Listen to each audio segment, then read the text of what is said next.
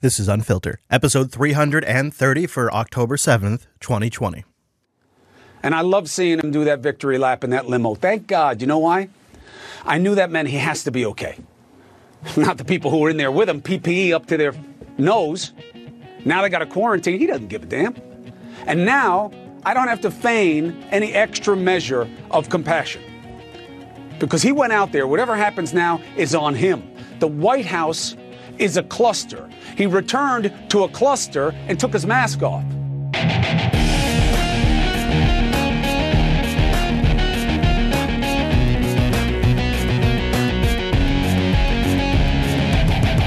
Hello, friends, and welcome to 330 of the People's History Podcast.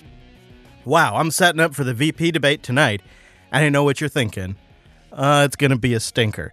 But I disagree. If you can't make it live tonight to the Unfiltered VP debate stream, you might check out our Twitch channel if you're hearing this within a couple of weeks of releasing.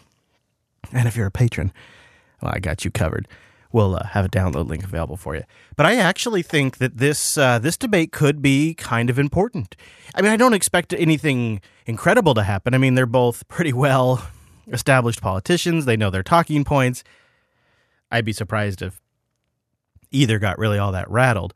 But, and I mean this kind of seriously, I mean, you never know. One of these could end up being the actual president. If Trump gets into office, if he gets reelected, you know, they're going to fight that thing tooth and nail, try to go for impeachment again. It could end up with Pence. And if Biden gets in office, well, even if he makes it the full 4 years, he probably won't run again, and then Kamala will run. So let's get these suckers on the record now. But that's tonight. Let's start with Trump getting COVID. And this clip will bring you up on the reaction since our stream, which came out recently. If you didn't see the reaction stream to Trump getting COVID, this is essentially what took place after we got off the air. The president's positive test comes after months of a dangerous gamble, downplaying COVID-19. Is this a moment of reckoning for the president? It has to be a humiliation for this president who's been making jokes about the mask that Joe Biden wears. The president bears so much responsibility for this, given the way he has talked about masks. I look at this as a drunk driver who injured himself in a wreck and killed the oncoming sober driver. Let's just stop there. How callous. How callous to take something like this. It robs the original thing of its tragedy and meaning for so many people. It's like all of the comparisons to Mussolini or Hitler. In a way, because of the ridiculousness of this comparison, it robs Hitler a bit of like the shared memory of how awful he was. By comparing something to Hitler or Mussolini or a drunk driver, it's so over the top that it robs the comparison of its true depth, and it hollows out the conversation. His response has been homicidal negligence. Recklessness, negligence, ignorance. The recklessness and the denialism. We're going to talk about recklessness here in a little bit. We'll get to that. But first, I think we'll talk about what's actually been going on. I think we all knew Trump's stay at Walter Reed was going to be a little strange, but we just never knew what to expect. Tonight, in a surprise move, the president taking his motorcade outside Walter Reed Medical Center. You could see him in a mask, waving to supporters who have been lined up for hours wishing him well. In a new video saying he's learned a lot about the virus during his experience at the hospital. This is the real school.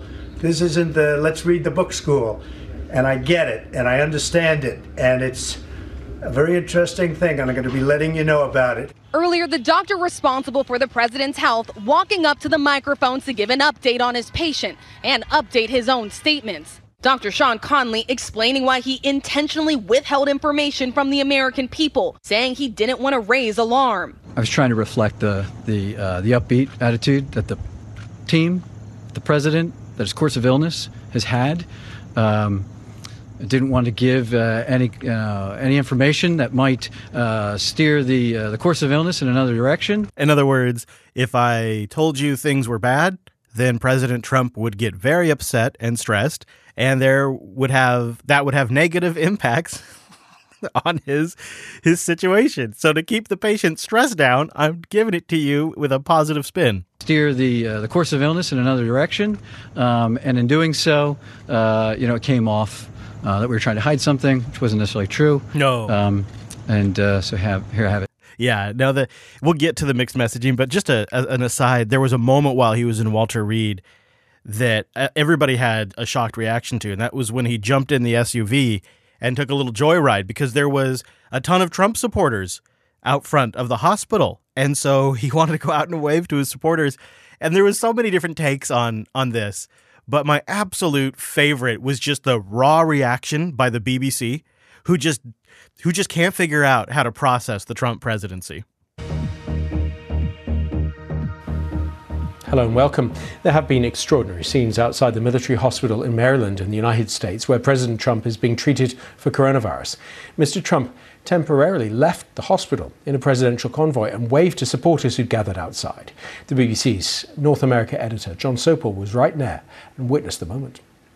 He was leaving hospital, but I don't think he's going back to the White House. It was the most extraordinary scene, and you can hear the noise now. They have closed the road. Police suddenly fanned out and cleared this huge highway behind us. And I'm thinking, well, who would you clear the highway for? The First Lady? And then we see the convoy that is familiar if you live in Washington, that is the President's convoy, driving incredibly slowly, first down the other side of the road, and then you can suddenly see all these people going mad. It's obvious that it's the President.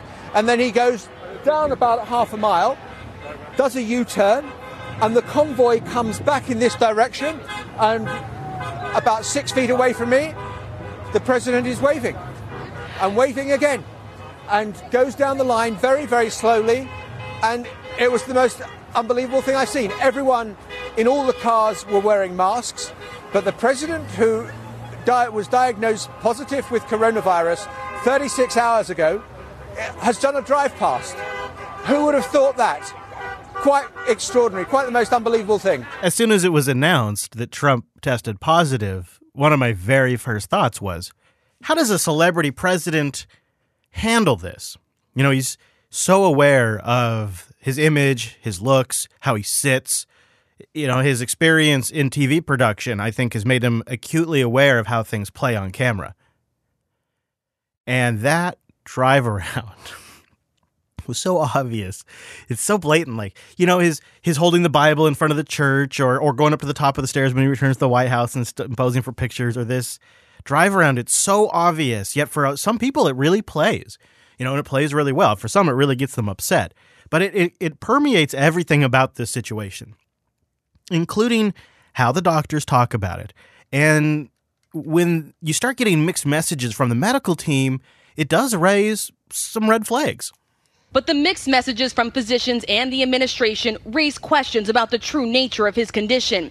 Today, Conley telling reporters he did administer oxygen to the president at the White House on Friday for about an hour after his blood oxygen dropped and he had a high fever. Sources tell us Trump had trouble breathing. I was concerned for possible rapid progression of the illness. I recommended the president we try some supplemental oxygen, see how he'd respond. That admission coming after he made false statements while evading repeated questions just 24 hours earlier. Yesterday and today, he was not on oxygen. Thursday, no oxygen, none at this moment. Yeah, and yesterday with the team, while we were all here, he was not on oxygen. Conley has already backtracked on the timing of the president's diagnosis and adding to the confusion, minutes after he delivered a rosy assessment of Trump's condition. We remain cautiously optimistic, but he's doing great. Why does it matter? Why does it matter? Why does it matter? Well, actually, it kind of does matter. Because when he got oxygen, what his viral load is, all of that kind of gives us an indication of when he got sick. Because some of us are still waiting to see if the other foot's going to drop with this illness. Because usually the rough patch hits about a week after you've been tested positive.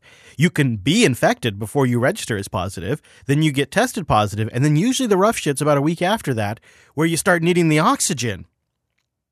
So it's kind of weird that he needed the oxygen almost right away, which might imply he may have had it for about a week, and we don't really know, and the ramifications of that are pretty significant, and that's why it kind of matters that the doctor is being a little evasive. Here's some more of that audio. Tell us when he had his last negative test? Was it Thursday? Was it Wednesday? Do you remember when he had his last negative test? I don't want to go backwards. Contact tracing for people who are around him to know. I understand. The contact tracing, as I understand it, is being done. It is not. I'm not involved in that. Now, the contact tracing is being half-assed, too. And I think that might be another data point here, is it would indicate when he was infected and when he started spreading it. And they don't want the headline that the president is a super spreader. So, when was his last negative test, and what was his viral load? I know everyone wants that. Yeah, I don't have his viral load. Those are some of the diagnostics that we're sending out that will really tell us when it's safe for him to get back out and around people. Last negative test was any abnormal tests? Were any of his lab tests abnormal? I'm not. Again, HIPAA kind of precludes me from going into too much depth and things that I'm not at liberty or doesn't wish to be discussed. And that is a fair point. HIPAA is very restrict. That is the health patients' privacy rights here in the States. For those of you not familiar, there was a moment during all of this when Trump was airlifted from the White House to Walter Reed, and he landed and got into the hospital. And there was, I don't know, I want to say it was for a solid 5-6 hours. There was a shift in the tone of the media. I'm not kidding you, man. It made me emotional. In a way where I felt nostalgic, like I had returned to a simpler time. The tone of the media shifted all of a sudden. And the only way I can explain it, it's like all of a sudden they had reverence for the office and a solemn tone for the people's elected president getting sick. And maybe they just realized their gravy train could possibly be coming to an end. Because I know internally the media is assuming that even if Trump loses the election, they're still going to be able to milk him for news for a while. But don't kid yourself. Donald Trump is the single best thing that happened to the news business probably since classified ads came along for newspapers. I mean, it's really been a boom. And it is a gravy train. I don't know if maybe the end of that gravy train made them change their tone, or maybe all of this bullshit that they've been piling on, all of this dog attacking that they've been doing nonstop since before he was elected, maybe they know all of it's not really 100% true, that they're amping it all up. I can't really explain it other than I just can tell you the tone was weird, man. It was like I was in another reality. And I could have played, I just have so many clips of the media's reaction. I just didn't want to inundate you with all of them, so I got one that I thought just really shows you the scale of this. This is Rachel Maddow, who encouraged everybody to show sympathy and compared that Trump going into the hospital with COVID like a friend getting lung cancer. And never even tried to quit, despite knowing the risks of lung cancer from smoking. And then that person who you know got lung cancer. How do you react to that? Right? Well, part of the way you react is that you understand why they likely got it, right? Your instinct might even be to blame them for getting it. Go right ahead, right? Enjoy that schadenfreude. But also, you're a human being in this situation. If your friend has lung cancer now, regardless of what you feel about he or she, how he or she got it, right? Once you find out that they're ill, you wish and hope and try to save them, right? You get them into treatment. You help them try to survive it. You move heaven and earth to cure them. That's how we do as humans, right? That's how this works. Understanding how we got here and now coping with what we have to do to try to survive it are two things that we can keep in our heads at the same time and two things that we can keep in our soul at the same time. That's how this works too, right? Two things we can keep in our head at the same time. I tell you, I haven't heard that for 4 years from the media. I've been saying it on this show almost on a weekly basis. It was the strangest thing. And then it was like it all changed on a dime when Trump announced he would be leaving Walter Reed. Let me go to Peter Alexander, who is on site at Walter Reed Medical Center. Peter, we had heard that perhaps the president would be discharged today. Now it appears from his tweet that he will be. Yeah, that's exactly right. And what's notable is that this announcement came from, I guess, what you would call the patient in chief and not from his doctors. The announcement behind him. Yeah, that was funny that Trump announced it, not the doctors. Trump was in charge of all of the communications via his Twitter account. Behind this news actor, Peter Alexander, is a Trump rally of supporters that have collected outside the hospital. And the news didn't mention it, but it might be worth noting that the man up on stage that's leading the rally is a black man. And there seems to be a pretty good mix of characters in this group that's formed outside the hospital. And they never really mentioned it. They never really gave it much coverage. And so they went from being very reverent, being very somber, to right back into attack mode. And maybe the worst was the one I played for our intro clip. It's Mr. Cuomo, Chris Cuomo, who thanks God he doesn't have to feign care about Trump anymore. There he is, hair blown majestically, reshooting the scene for his own ad. I hold rallies, and I tell you to ignore masks, and I rip mine off as I vanquish the virus because I am a leader. Fear not, COVID. What a bunch of bullshit. Yeah, CNN's just swearing now. Ever since the shit show comment, they're just dropping S-bombs like it's no big deal. Fear not, COVID. What a bunch of bullshit. Going back to the White House, if you want to know the reality, the truth, okay? The virus is the truth. You've got a president who was a drunk driver who is pushing others to drive drunk. Another use of the drunk driving analogy. Again, you got to imagine there's people in Cuomo's audience who have lost a loved one to drunk driving. Or, God forbid, they've took the life of someone when they were drunk driving, and now they're sitting here watching this. And they're watching this news actor use this horrible, tragic type of event as a comparison to what Trump is doing. And at the same time, if the media hasn't gotten the message yet that Trump isn't the moral leader, he's not the president that sets the example for the entire nation, if they haven't gotten that idea through their thick, rich heads yet, then nothing can help them. They keep going back to this. They love to pretend like he is this horrible person that nobody can follow, and then at the same time hold him up as an example that everyone follows. It's cognitive dissonance depending on which argument they want to make. This is the truth. You've got a president who was a drunk driver who is pushing others to drive drunk. That's what he is. Do I want to see a drunk driver get hurt? Hell no. But I worry more about the people he hits. And I love seeing him do that victory lap in that limo. Thank God. You know why? I knew that meant he has to be okay. Not the people who were in there with him, PPE up to their nose. Now they got a quarantine. He doesn't give a damn. And now I don't have to feign any extra measure of compassion. Imagine this person saying this on CNN. Because he went out there, whatever happens now is on him. The White House is a cluster. He returned to a cluster and took his mask off. That is COVIDiocy. He's a COVIDiot. You're disrespecting the president. No, he disrespected the presidency. Yeah. Yeah.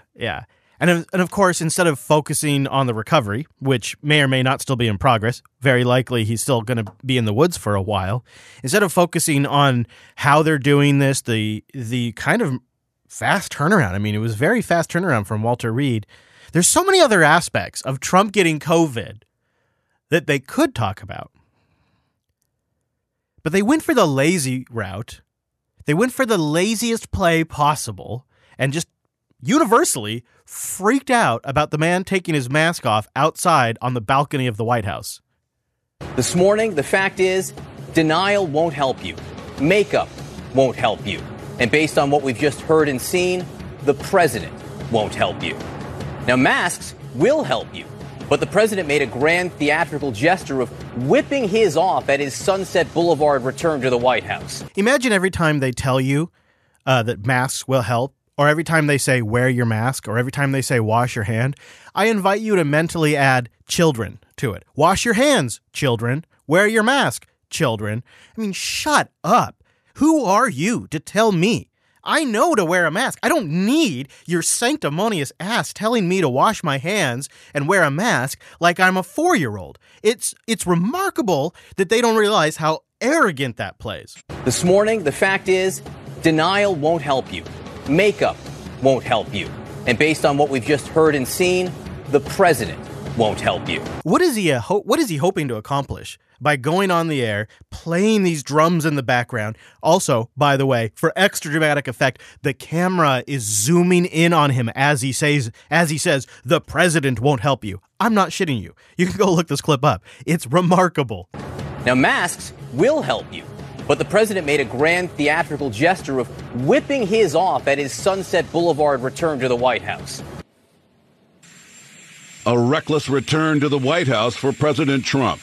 While likely contagious, Trump still removing his mask on the White House balcony to pose for photos in his highly produced homecoming before going inside. The only thing I heard was one of the tweets saying that, don't be so concerned about all this, essentially.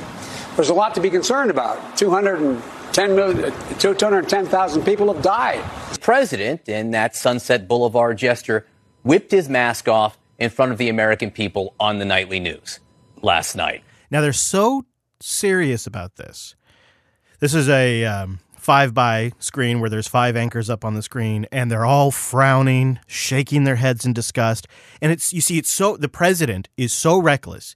The president is so dangerous that they don't even want to show the footage of Trump taking his mask off because it might kill someone. So, as a doctor whose job it is, take it off. Please, don't even put it on the screen. Please take it off. Because that's going to kill people. This guy, right? This is what they focus on. And this is why they're losing the American people. This is why the messaging around this whole thing is ridiculous. And this is how Trump dominates the narrative, is by leading them around by the collar with this kind of stuff. So let's bring you up to date, because there is some actual news buried in all of this. Number one, I'm a believer that the president probably had it for almost a week before they said anything. It sounds like he may have even been issued a positive test, but then they wanted to retest to be sure because, got to double check that one. And while they were still double checking, he continued to travel. There's if you look at the timeline here, there's real questions that should be asked. And this kind of brings us up to date, this next clip, on what is current as of this morning, this morning, right now, that I'm recording this episode.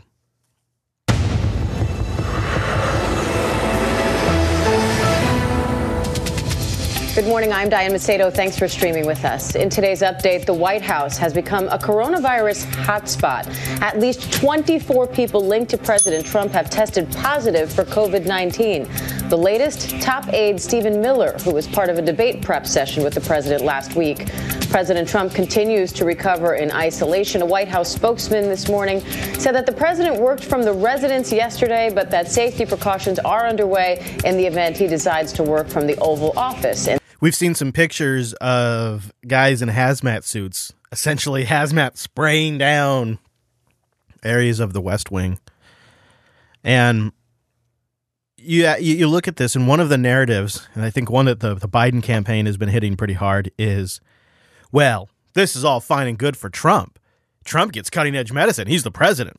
Tonight, even the president's own doctors concede they've taken a fast-track approach in treating the president, involving some higher-risk medications. We're in a bit of uncharted territory when it comes to a patient that received the therapies he has so early in the course. At Walter Reed on Friday, the president was given the highest dose of an experimental antibody cocktail designed to kickstart the body's defenses. So far, there are only results on 275 trial patients. Mr. Trump received that antibody treatment under a compassionate use agreement with the company. I can assure you that there's nothing to the notion that any special relationships or anything like this. We've reached out certainly to the Biden team to offer our antibody cocktail to them. It's also worth noting that President Trump has been receiving and will continue to receive the very best care in the world at Walter Reed, including an experimental drug therapy that is not available to most Americans. It's actually starting to become available. It's only recently kind of been used for COVID, but the idea is used for other types of viral infections. You kind of picture it as a cocktail that gloms on to the virus and reduces its ability to infect. It kind of acts like an antibody before the body is producing its antibody. And this whole thing is a very produced message. You see, they're not really coming out with everything, but it's a weird mix of drugs. Like, check out this list here.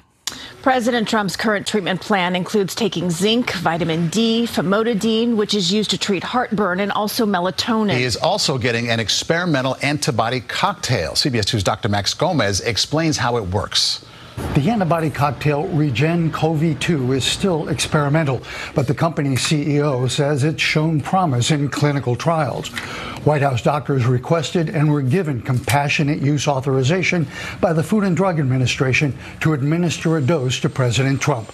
The antibodies are manufactured in a laboratory and given by intravenous infusion. It's a cocktail of two monoclonal antibodies that work together to really glom onto that virus and effectually make it impossible for the virus to get in your cells. We're just trying to mimic the natural immune system. Aside from his age and gender, the president has other COVID health risks. His last physical showed a body fat composition, or BMI, of 30.5, just inside the obese category. It's funny because Trump always says he's not a drugs guy. No, I don't drink, I don't do any drugs, never done any drugs. But then when he gets sick with the Rona, or even when he was taking hydroxy, which, funny enough, that hasn't come up, has it? They didn't give him that, did they? No hydroxychloroquine. Hydroxychloroquine. Boy, I can't even say it out loud, I guess. That's what I get for trying to say it after I haven't said it for weeks. Chloroquine. I can say it in my head. You know what I mean? Like, I can think it. I can say it in my head correctly, but then my dumb mouth just doesn't say it correctly. But it hasn't come up. Obviously, I haven't heard the term very recently. Sort of been quiet on that one. But did you hear something in there? You might have heard they're giving him a drug for heartburn. Okay, so they're loading him up with all these drugs, one of which is a steroid. That's why he's getting the drug for heartburn, because the steroid causes heartburn. So for a guy that doesn't take any drugs ever, he sure is like, give me all the drugs when he goes into the hospital. Give them all to me and give them to me all at once. And it's a pretty potent steroid that he's on now. I want to bring in our CBS News medical contributor, Dr. David Agus. Dr. David Agus, dexamethasone prescribed for the president. Also, 2 instances of a drop in transient oxygen saturation, but never below 90%. What do you make of those 2 facts? Well, they had started him on famotidine on Friday, which is a drug that protects the stomach in case you use dexamethasone. Dexamethasone is a very potent steroid that can have brain effects. There can be a manic behavior associated with dexamethasone. So it's certainly important that we understand that. Dexamethasone is a very strong medicine. When used early in this infection, it can actually make it worse by blocking immune function. When used, another indication that he may have had this for about a week or so is they're giving him the steroid now. What the doctor here is saying is that if you take the steroid early on in infection, it can actually make the infection worse. Now, they could be also treating him with other mitigating things, like they have the antibody cocktail and other things that may maybe change that. But generally, the doctors don't prescribe the steroid until you're kind of in the recovery phase. You're past the worst of it, so that way inflammation and whatnot doesn't make the infection worse. Important that we understand that. Dexamethasone is a very strong medicine. When used early in this infection, it can actually make it worse by blocking immune function. When used late, it can treat significant pulmonary inflammation, which I assume he has. They had mentioned, or the doctor had mentioned, that he had imagings of the chest, and that showed inflammation. I assume he said it was the usual expected findings, which it doesn't give us any quantification. Is it 10%, 20%, 50% of the lungs that are involved? We don't know. But certainly now he is on the strongest medicines that have been shown to have benefit, which are monoclonal antibodies, remdesivir, and dexamethasone. Yeah, nice. Plus, don't forget the vitamin D and the melatonin. It's just, it's quite the cocktail they're giving him for Mr. I don't do any drugs ever. I don't know. I just think that's kind of interesting. The steroid, though, that could be scary. Maybe Trump's gone loony and showing us that no low is too low during an election season, Joe Scary Scarborough scaremongers on Morning Joe.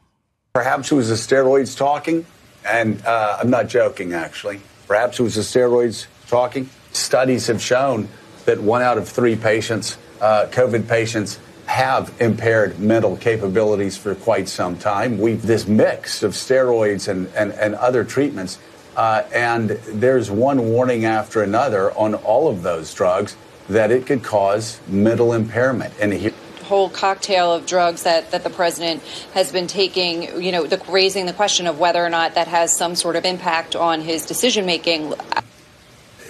I just wonder, because I think any doctor that understands the impact of COVID on the mental health of patients, the drugs that he's taken, with the steroids that he's on, anybody. But have you heard any discussion from Republican staffers, off the record from Republican legislators, from any Republicans in Washington, D.C., that they are at least concerned about a president acting irrationally? He goes on and on and on. For another couple of minutes, I have cuts of it. And I think it's kind of naive and insulting to his literal team of doctors who would be monitoring him. And it's so anti-science, which is ironic because, again, they often will say, follow the science, follow the experts, and then they'll get on Trump for that. But then when he takes a mask off outdoors with no one around him, with a breeze being kicked up by a helicopter, which is probably, as far as the science goes, as safe as it's going to get, they freak out.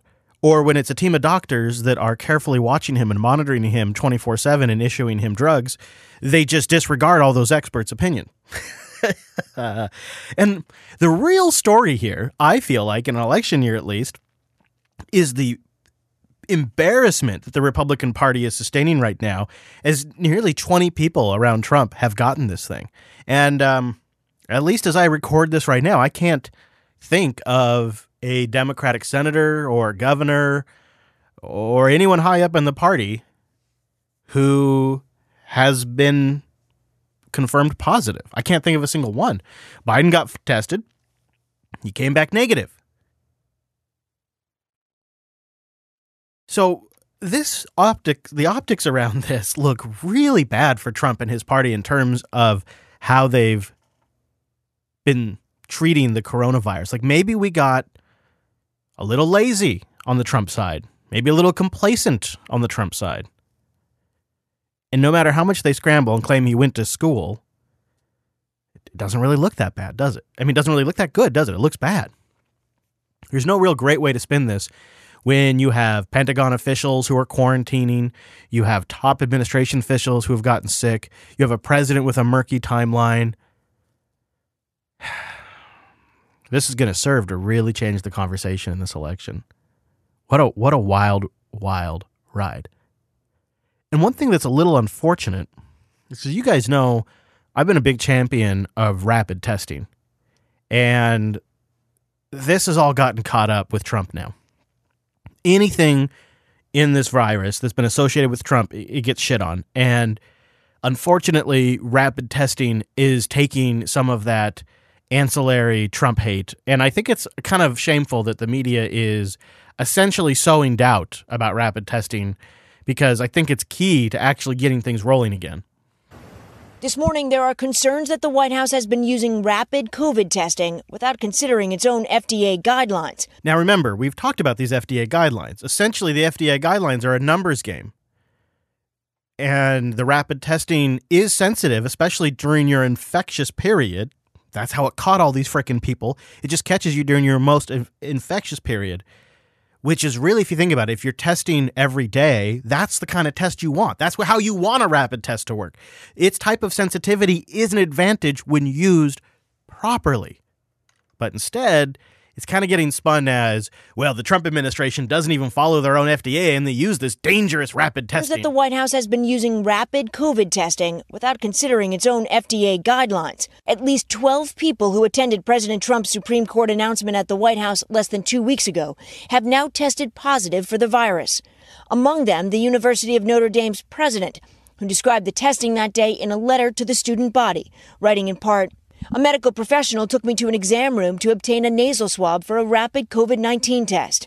I was then directed to a room with others, all fully masked, until we were notified that we had all tested negative and were told it was safe to remove our masks." But safe is not a word most health experts would use. Do you have concerns that there may have been a false sense of security given to the White House with the results of this test? Too often people take a negative test as they don't have COVID, they do not need masking, and they do not have to change their behavior. That is not how these tests should be used. The Abbott Rapid ID test used by the White House was given emergency authorization back in March with an announcement from the president. We have something from Abbott Labs, which is right here, and that's a 5-minute test, highly accurate. Like other rapid or point-of-care tests, it is given by a doctor, and the results are determined on the spot instead of being sent off to a lab, much like a common flu test. For now, it is mostly used in clinics and doctors' offices. There is hope that it may eventually be used more widely to help businesses and schools open safely. But the rapid tests are less sensitive than the tests sent to labs, which can take days to get a result. The test that you do right then and there does not detect down to the lower levels of virus that many people have or that you have earlier in your disease. And that creates an opportunity for the virus to slip in. Now, the problem with the traditional testing that they're comparing this to is the turnaround time. Let's say best, it's 3 days, right? At best. But it's often a lot longer than that. So by the time you get your results, it's sort of irrelevant. Because if you are positive, well, then you've been exposing people for 3 days at the best, possibly a week or more. That's why rapid testing matters so much, because you could test positive and then keep testing yourself every single day, and then you'll get a result eventually where you're no longer positive, and then it's a clear indicator when you're looking good, like maybe you're over this thing. And you follow or vice versa. You could be testing negative over and over and over again, and maybe one day you test negative, but you actually have gotten it.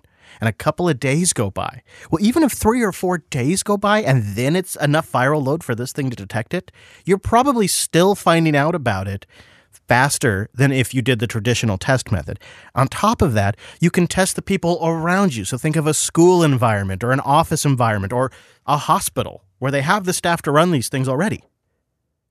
They can catch an outbreak so much faster this way. So I just wish they could be clear about the nuances and about how both types of testing have advantages.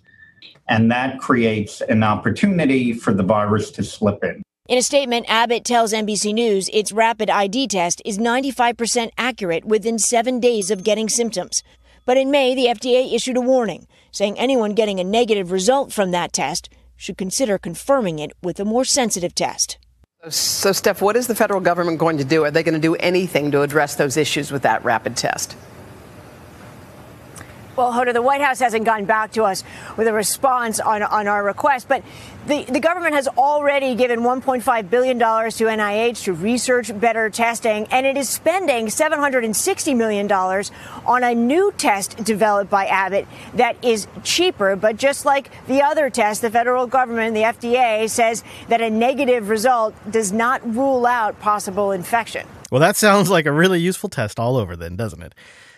Oh, we're doomed, friends. We're doomed. Well, anyways, if you want to hear more of my take on how this could impact the election or whatnot, go catch the reaction stream that we did. It's about 30 minutes or so long. Pretty quick listen. But I'll just, we're not going to know. We're going to be watching this. We'll see how it impacts the debates, all of it. We'll see if Trump gets worse or if he just continues to get better. They've released a statement at the White House. His doctor released a statement saying he has been symptom-free for 24 hours. Of course, if you're loaded up on all that stuff, you might as well be. Trump is, he's such a goof. Really, he could just, if he tweeted half as much, he'd get in so much less trouble. He tweeted that he feels like better than he has in 20 years. Yeah, he'll load me up on steroids. I might too. Yeah. There is in all of this, though, some news that has gotten really almost no play, albeit for one network. So I want to talk about that. Let's get off of COVID. But first, thank you to our patrons at patreon.com/unfilter. You make this show possible. I appreciate you. Keep your eyes out for the Patreon page because I will have the VP debate available for you to watch, stream, or download when it is posted. So thank you for your support over there. This show is 100% listener funded. Do it on my own, completely solo. Although since going independent with JB, I have been using the JB Studio again, but production, editing, all of that, research, it's all on me. Well, and with support from the patrons. Patreon.com/unfilter.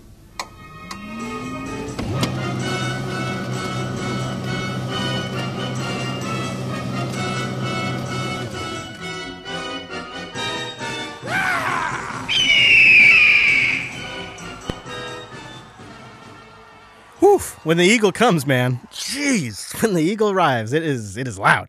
All right, so the news that I think probably should get more attention. I admit we're all a little tired of the topic, but it did dominate our lives for 3 years, and it feels like a massive declassification like this would get a little more attention, and it has on one network, the Fox News Network. The Director of National Intelligence has declassified documents today revealing former CIA Director John Brennan briefed then-President Obama on Hillary Clinton's purported plan to smear then-candidate Trump in 2016, adding to what the National Intelligence Director has already declassified on this issue, and raising more questions tonight about how much more of this will come out before Election Day. Senior political correspondent Mike Emanuel is following the story tonight in Washington. Oh, I suspect more will come out, or at least they hope more will come out. So what is Bret Baier talking about here? Because it's kind of hard to follow because I didn't set it up so well. But what Bret Baier is talking about is John Brennan. You know, he ran the CIA, part of the DNI, involved in the Russiagate stuff from the very beginning. They have released heavily redacted memos. And in these memos, which I will have a link to in the show notes if you would like to see it, in these memos, it clearly shows that Hillary Clinton has approved essentially a political attack campaign tying Trump to Russia. That she was doing this as a political move, and it's in Brennan's notes when he was at the White House. So they all knew from the very beginning that Russiagate was a political hoax. And now we actually have it in the man's handwriting himself. Good evening, Mike. Brett, good evening. These are handwritten notes from former CIA Director John Brennan, written according to a source familiar after Brennan briefed President Obama. At one point, Brennan writes, quote, approved by Hillary Clinton, a proposal from one of her foreign policy advisors to vilify Donald Trump by stirring up a scandal claiming interference by the Russian security service. The notes say on 28 of July, in the margin, Brennan writes POTUS, but that section of the notes are redacted. Then it says any evidence of collaboration between Trump campaign and Russia. The remainder of the notes are redacted, except in the margins where it says JC, Dennis, and Susan. That could be referring to former FBI Director James Comey, former Obama Chief of Staff Dennis McDonough, and former National Security Advisor Susan Rice. The CIA sent a memo to former FBI Director James Comey and Peter Strzok writing, quote, the following information is provided for the exclusive use of your Bureau for background investigative action or lead purposes as appropriate. One example the CIA includes, quote, an exchange redacted discussing U.S. presidential candidate Hillary Clinton's approval of a plan concerning U.S. presidential candidate Donald Trump and Russian hackers hampering U.S. elections as a means of distracting the public from her use of a private email server. I want to be clear. This is an internal CIA memo from September of 2016, friends. They knew during the 2016 election that all of the Russia stuff was bullshit. This is an internal memo. I'm going to read it for you again. An exchange, redacted, discussing U.S. presidential candidate Donald Trump and Russia hackers hampering U.S. elections as a means of distracting the public from her use of a private email server. At a hearing before the Senate Judiciary Committee last week, Comey was pressed on what he did with information provided by the CIA. Did you open an investigation? I don't know what that refers to. As I said earlier, that does not ring any bells with me when I read that. You did not receive any investigative referral of this nature? I don't remember it. I don't remember receiving anything that's described in that letter. It's funny how meticulous Comey, who had such incredible foresight, he knew he needed to lead certain Trump campaign officials into a trap.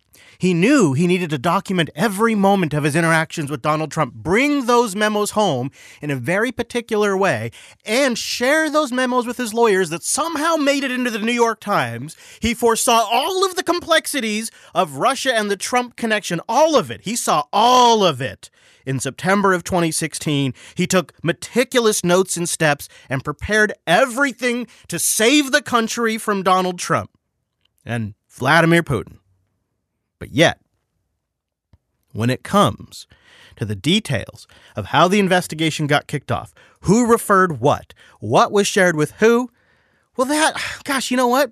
Gosh darn it, y'all, he just can't remember. That does not ring any bells with me when I read that. You did not receive any investigative referral of this nature?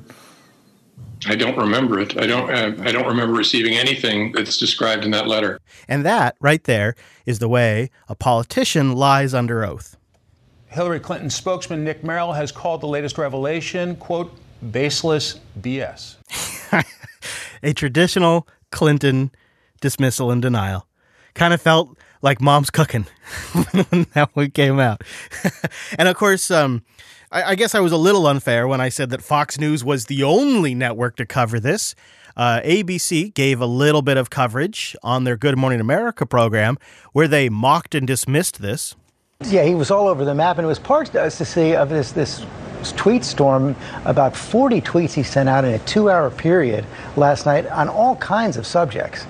Yeah, as you said, all over the map. And by our count, over the course of the day, 65 some odd tweets, everything from Hillary Clinton to Russia, blasting his own FDA. Now, you know this. We've covered this president for a long time. He's someone who craves the spotlight. He just is in isolation. That could be at play here.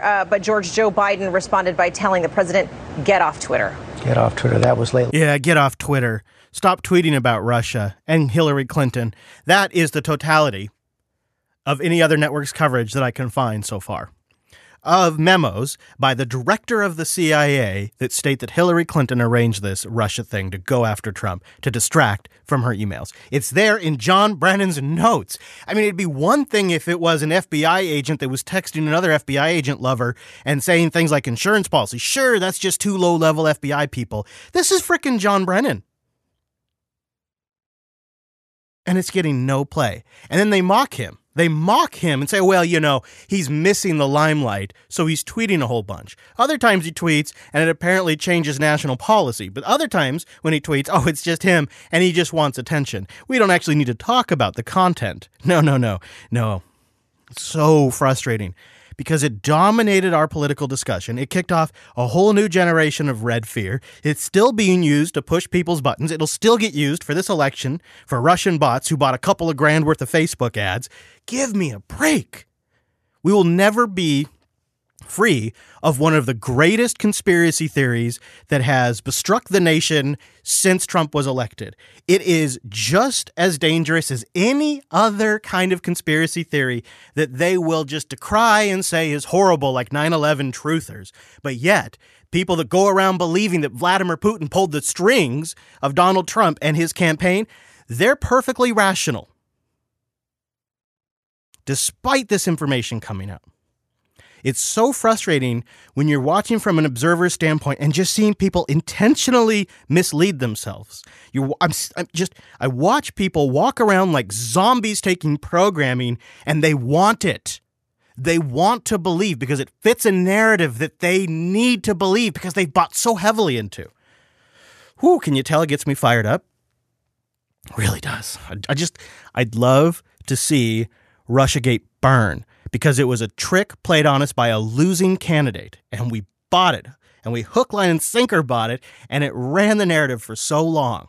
And I would love to see it exposed for what it is, which was a hack political try to make Donald Trump seem like he was the puppet of Putin, and it probably set back national relations 30 years. Two extremely powerful nations who should be working together more at their throats than ever. And it gets no play. And because Fox News is the only network that played it, it'll actually feed into the dismissal. People will be more, well, yeah, that's more Fox News propaganda for you. Yeah, if I believed everything Fox News said, right? Fucking Fox. And they'll dismiss it. They don't have to deal with it because Fox talked about it, so they don't have to acknowledge it. Moving on. Also, really just as upsetting is the total failed state of the stimulus talks. Nancy Pelosi blew it back in April when she didn't push for local funding. I called it then. I continue to call it. I said then that the Republicans would have no motivation to negotiate further, and then we get up to the election time, and then the Democrats would have no motivation to negotiate further because it would hurt Trump. And that is exactly where we are at. And then Trump, returning from the hospital, as if waking from a stupor for the last month, decides to wade into the middle of the stimulus debate and apparently order his troops to stand down. And stand President by. Trump, meantime, appears to be governing by tweet from the White House residence, where he is still being treated for coronavirus. Tonight, the president is ordering his Treasury Secretary and Republican lawmakers to stop negotiating with Democrats on a multi-trillion-dollar stimulus bill designed to help millions of Americans who are out of work due to COVID-19. The president says he'll return to the table if he's reelected. Here's Nancy Pelosi's reaction. It's most unfortunate, and we will have a stimulus bill. And he won't win the election, so we don't have to wait for that to happen. Just think of what we've been through in the past 2.5 weeks, losing our beloved Ruth Bader Ginsburg and then moving quickly to a nomination so that they could overturn the Affordable Care Act. Then the book talking about how the president knew this was airborne and wanted to keep it from the public. And then the taxes, the president's taxes. You noticed how we are dominated by a bunch of old people who can't even string together complete sentences? Trump is this way. Pelosi is this way. Biden is this way. They dominate the airwaves, and they can't even talk straight. Like this shorthand for removing the penalty for not having Obamacare is now just used as just completely repealing the Affordable Care Act. Well, is it? Is it? The Affordable Care Act's been around for a while now, and guys like me who work their asses off and still don't have health coverage end up paying a penalty into that system. And as somebody who has to pay $2,000 or whatever the hell it is, $3,000 for the privilege of not having health care, I got to tell you, I'm kind of a fan of the individual mandate fucking off, because that's a lot of money that I could be investing into healthcare or savings. And we've been around for a while now, and it doesn't seem like it's going to break the system. The medical companies are still getting paid. The insurance companies are rich than ever. And it doesn't seem like the people who don't pay their individual mandate are breaking the system. So I hate this shorthand. And here you have her going on and on about how horrible things are and how you never know what's going to happen next. But the reality is she blew this thing. She negotiated in a way that gave the Republicans all the leverage. She did it early, thinking maybe naively that they would just concede on local funding.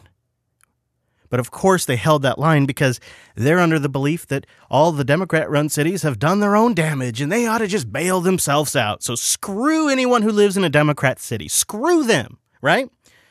Doesn't matter that they're some of the highest populated cities. So that's another reason why they're running deficit. No, that doesn't matter. Screw them. It's all about politics, which exposes how the Republicans don't give a shit about the people and how the Democrats are ineffective. And it's just laid out here for all of us, and there's no stimulus. Meanwhile, the Federal Reserve is urgently asking for action by Congress to prevent massive economic long-term damage. You should look that up. They have been urging Congress for weeks to take immediate action to avoid long-term damage to this country. Yeah, but they can't be bothered. Can't be bothered.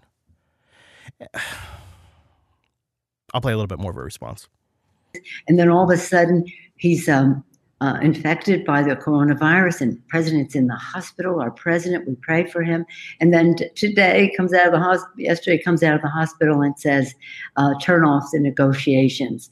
So you never know what's going to be coming next. 4 weeks from now, we're going to have a new president of the United States, and we have to make sure that happens. That's not how it works. You can elect someone in a few weeks, but they don't take office until January. And that is too long to wait. This idea that if Biden wins, all of a sudden a stimulus package is going to go through is stupid. It's crap. But the most ridiculous and perhaps boneheaded move I've ever seen Trump make was owning this. He could have just shut up. He had shut up. In a strange departure from his tactics, he shut the hell up and wasn't saying anything about this. So he wasn't taking any of the heat. It was all on the Congress critters. But then, like a moron, he goes on Twitter and owns the collapse of the talks. By telling everybody to stop, he's now taking responsibility for the stimulus talks coming to a halt. And then he tries to back out a little bit of it. The whole timelines is kind of ridiculous. I took note of it. So Trump orders the pullout of all stimulus talks at 2:48 p.m. yesterday, citing nearly 1 trillion differences between the GOP and the Democratic negotiation stances, which I'd talked about before. We knew this was an issue for some time.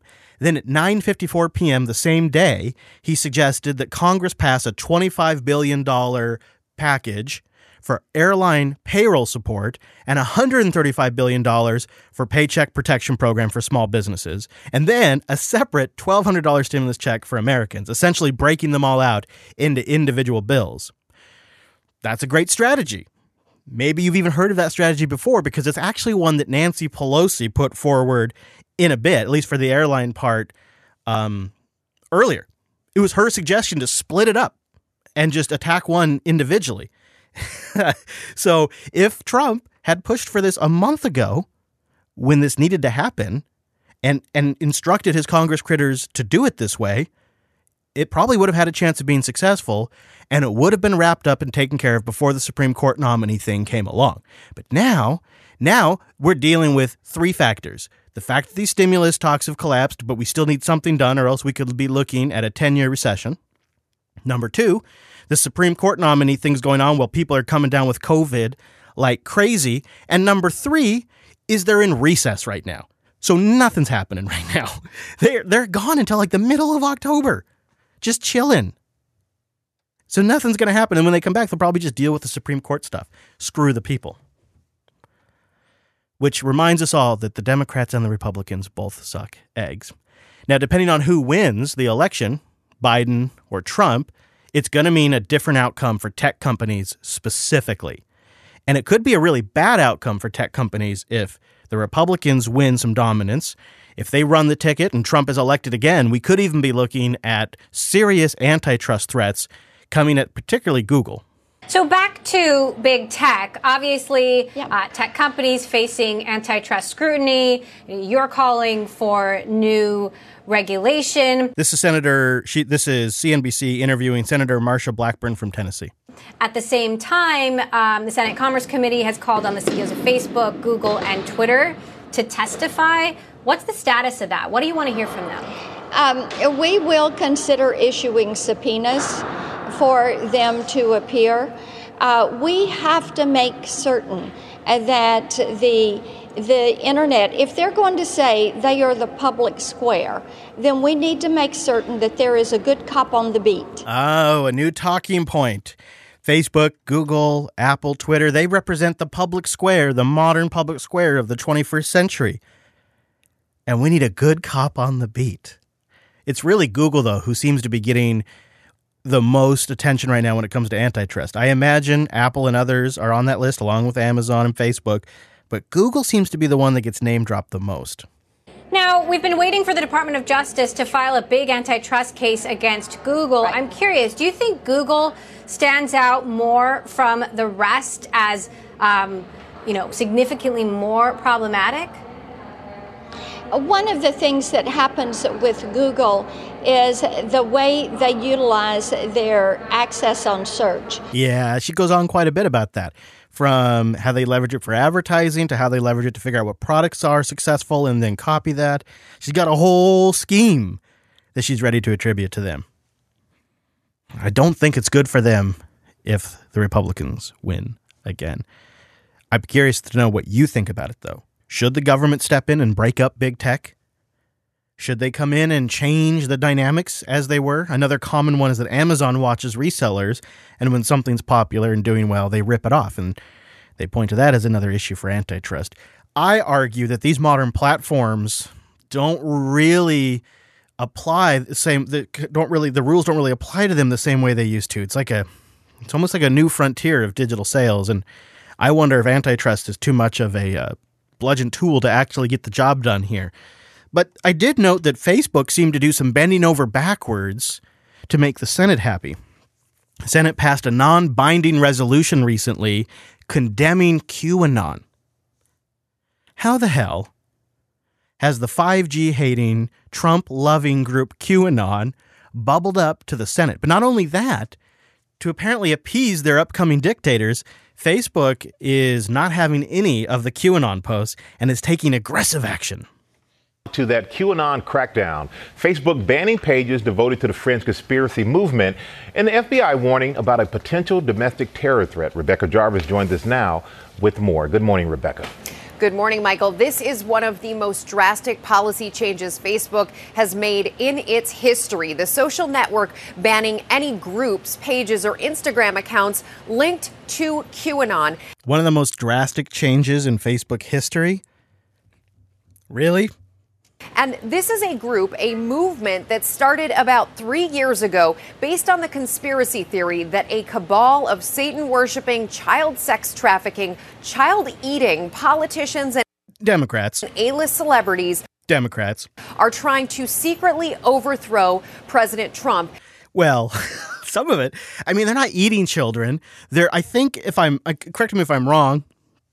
Hate to be wrong on these kinds of things, but I think what they're doing is drinking the blood of children, like to get like their youth or whatever, so that way they can live forever. So you have people like Joe Biden who can run for president until their 80s. And A-list celebrities are trying to secretly overthrow President Trump. After starting 3 years ago, it was mostly on the fringe of the internet, but now it has only grown in its popularity on social media during the pandemic. You have a number of Republican people running for public office who have expressed support. The president has said that while he doesn't know much about the group, he appreciates the fact that they appear to support him. You know, it's all in the eye of the beholder. It's funny when you are part of the mainstream, when your idea is a mainstream idea or an establishment idea, it's not a conspiracy theory. And so Russiagate isn't considered a conspiracy theory. Collusion with Vladimir Putin, that's not a conspiracy. And I watched all of the internet detectives on Twitter and Reddit as they dissected Trump breathing after he came up a flight of stairs and the man has COVID, right? He gets to the top of the stairs of the White House and there's all of these pictures where they're like zooming in on him and all of this analysis that's happening in the Twitter threads, all of this detective work that is laying out these thick, luscious, dramatic conspiracies that weave all of these points in time together to fit a great narrative. And I'm sitting there going, do none of you fools realize that this is what a conspiracy theory is? You are painting a conspiracy theory right now, but it's totally okay because your guy's Biden. It's all in the eye of the beholder. And so for some reason, QAnon showed up on the radar. And you got to wonder if the reason why QAnon and Q is on the radar to begin with, which is almost kind of a laughable thing, is simply because they love Trump. He's like an action movie hero to them, and that just drives the establishment crazy. Much about the group, he appreciates the fact that they appear to support him, and now the FBI has recently deemed QAnon as a potential terrorist threat. Not Antifa. No. But QAnon, that's a terrorist threat. Has recently deemed QAnon as a potential terrorist threat. How many QAnon groups have burned down buildings? How many QAnon groups have killed little kids and then hid them in a taco shop? How many QAnon groups have set up a demilitarized zone in the middle of a city and claimed it to be their own nation? How many? What's that? Oh, none. Facebook earlier this summer tried to introduce measures that would stop some of the spread of what it deemed the most violent measures coming out of QAnon, memes and manipulated videos expressing violence. But oh, God, not memes. Now they are taking this new step, hoping to squash it. And Rebecca, what is Facebook saying about why they're taking this step? Michael, Facebook says that while a number of QAnon posts may not directly promote violence. Oh, God. I forgot about this part of the clip. Well, it doesn't. Okay, I got to play it again. It's so good. Facebook says that while a number of QAnon posts may not directly promote violence, that they believe they are linked to different forms of real world harm. They say this will take time, that they will continue to do this in the coming days and weeks, but that users, individuals who post about QAnon, they'll be able to continue that, Michael. Oh, no. Calling for riots and protests and burning down buildings. That's fine. Keep posting that. In fact, go set up your group for a donation on Facebook. They'd be happy to take a cut on that one. Okay, I'm going to wrap it up here. I could keep going. There's so much going on, so I'm doing more live streams. When something really crazy happens, I'm thinking instead of trying to do multiple shows back to back to back as I process it in front of you in real time over several shows, what I will likely start doing is kicking off a live stream. Now that I'm back in the studio and I have access to the equipment, I can do that a little bit easier. Not all the time, but when something big's happening, like Trump gets COVID and goes to the hospital, I'm firing up the stream. And then I'll use the weekly release for the more researched, thought-out analysis. The stuff where I've gone to check the sources, I've had some time to think about it, maybe I've discussed it a little bit with the community in the Discord, had some processing, took in multiple clips, then it goes into the release show that gets a number. But when I go live, that'll be sort of the immediate reaction. Sometimes I'll even be collecting clips in real time, pulling in multiple sources. You can see a little bit of my work, actually. And every now and then I may release that as a download, but it's going to be rare. It's going to be the stuff that really matters. That's when it's going to come out as a download. So you can subscribe to the channel at twitch.tv/unfilter, or just get in the Discord. The live channel in there announces when I go live. And that's also the chat I talk to when I am live. So it kind of kills two birds with one stone. Unfilter.show/Discord for that. Or if you just want to watch the stream, that's at unfilter.show/live. Unfilter.show/contact to get a hold of me. Unfilter.show/subscribe to get RSS feeds. It's so easy. See you next week.